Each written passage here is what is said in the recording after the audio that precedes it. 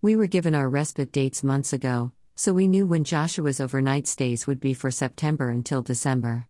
But last month we were invited to a Christmas house party on the Saturday night, so I cheekily asked if there was any way we could swap our Friday night for Saturday, or even better have 2 nights, to enable us to go to the party.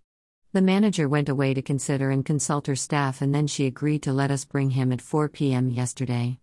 It seemed less rushed than a Friday night as we had most of the day together, and then I drove him over, whereas he has to go straight from daycare on the Friday, when he would usually have a nap at home.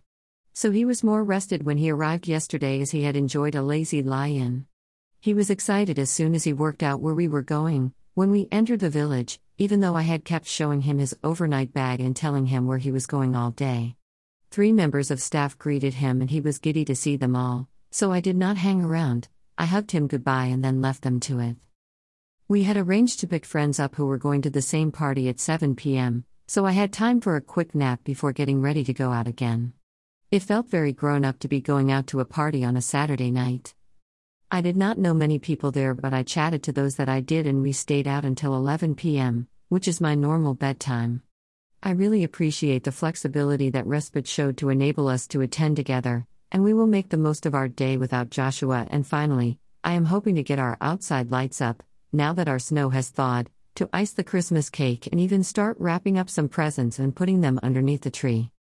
We are all 3 out again tonight, going to a candlelit carol service in a country church, which will be fun as I have not heard any Christmas carols yet this year.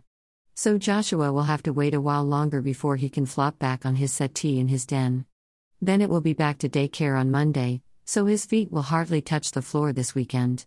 The schools have broken up for Christmas now, but he will continue to go to daycare this week, culminating in PJs and Christmas movies on Friday. He will have the bank holidays at home, but then he will be back at daycare again next Wednesday and Thursday, giving us a couple of days to chill out after hosting. Then we will escape to the Dales for New Year, returning for Joshua to begin his new 4-day-a-week daycare routine from Tuesday, 3rd of January 2023. We began 2022 with a lot of uncertainty about what Joshua was going to be able to do, and I am so thankful that he has taken to daycare like a duck to water and that respite started up again. So I feel that as we are on the brink of 2023, that we have much more certainty, as we have already agreed that he will increase to 4 days a week at daycare, and respite are hopeful that they will be staffed up well enough to be able to offer more than 24 hours per month ultimately. So it is onward and upward for us all in 2023.